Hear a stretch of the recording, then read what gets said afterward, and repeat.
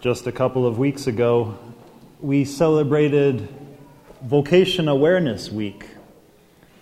And when we hear the either prayer for vocations or Vocation Awareness Week or vocations in general, we always tend to think of priests and nuns and monks and all that kind of thing. And we say, okay, yeah, we're going to pray for all those, men and women who are thinking of that, who are crazy enough to do something like that. But vocation, each one of us has a vocation. We're all called by God, right? Whether it be doctors, whether it be dentists, whether it be, architects, what have you. And since this week we're celebrating Catholic Schools Week, it brought to my mind that probably one of the greatest vocations, in my opinion, is that of a teacher.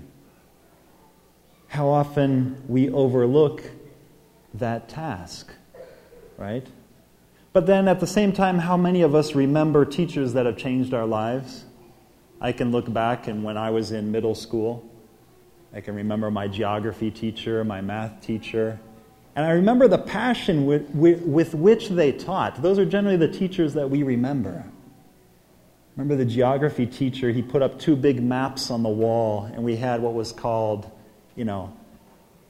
map competitions where the teacher would say a capital, a river, a country, and there's one student in front of each map, and whoever pointed to the place first would win.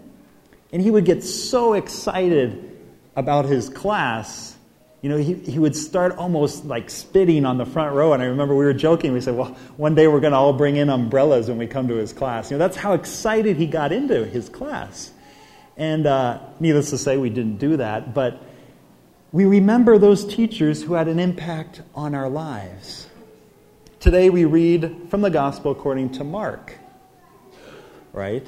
And it's from the very first chapter of Mark. It's the start of his Gospel. He's told us about how Jesus met John the Baptist, how Jesus called his apostles, and now for the very first time, we read about Jesus, and he begins his ministry. Now, we know the gospel writers were pressed for time, for space.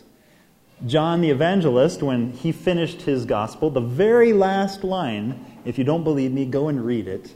The very last line of the gospel according to St. John is, if everything that Jesus said and did were written down, I don't think the whole world could contain the books that would be written. What he's trying to say is so much was said and done by Jesus Christ in his lifetime. So what was the goal of a gospel writer? Any writer for that matter, any historian, anyone who's writing about someone. Well, in one small book, you've got to put down the most essential, the most important things. So you can say, okay, Jesus teaches for the first time. And what does Mark do? He doesn't say one word about what Jesus said. Say, wait a minute. This is like the inaugural address. This is his first teaching in a public synagogue.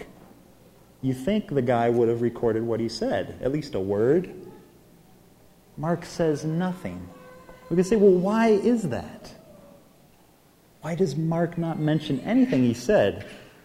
Let's go to see what Mark says. He says, he taught them as one having authority and not as the scribes.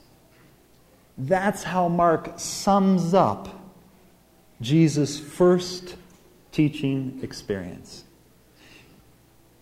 As one having authority, that's what Mark says. Authority. When we hear the word authority in our day and age, we think power. We think whoever has the biggest army, he's the one with the authority.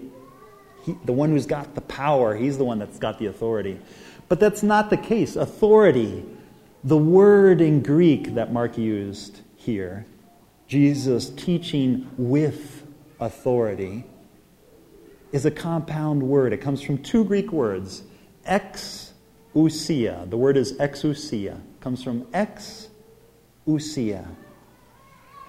Ex, which means out of or from. Ousia, substance or from his being, from who he was. So what Mark is saying is that Jesus taught them not like the scribes who would repeat what Rabbi so-and-so or the other said. Jesus didn't teach like them. He taught with authority. He taught from who he was. What Mark is saying to us is that what's important is who Jesus was, not what he said in that first discourse. I can think back to when I was over in Rome. John Paul II was dying. He was in his last days. I was at his funeral, actually.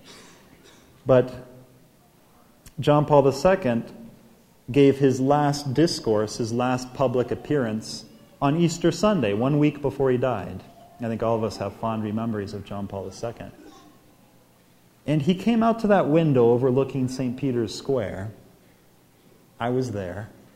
Thousands of people waiting to hear what John Paul II would say. He approached the window of the balcony.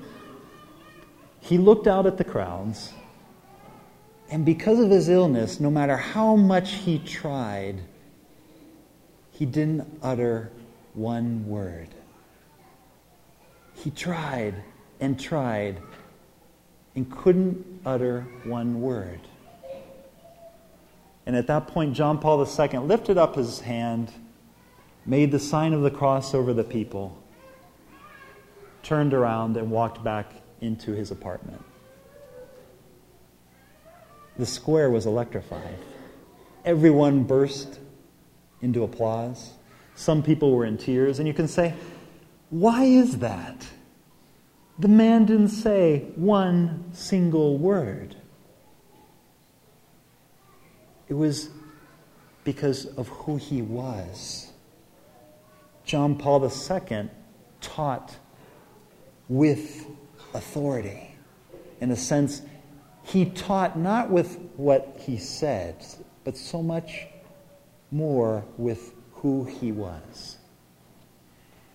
And I think each one of us can stop and reflect and say, is who I am speaking more than what I say? Am I more worried about who I am than what I will say? St. Francis of Assisi has a very famous phrase which he would repeat with frequency, and it goes like this. He said, "Preach at all times, and when necessary, use words."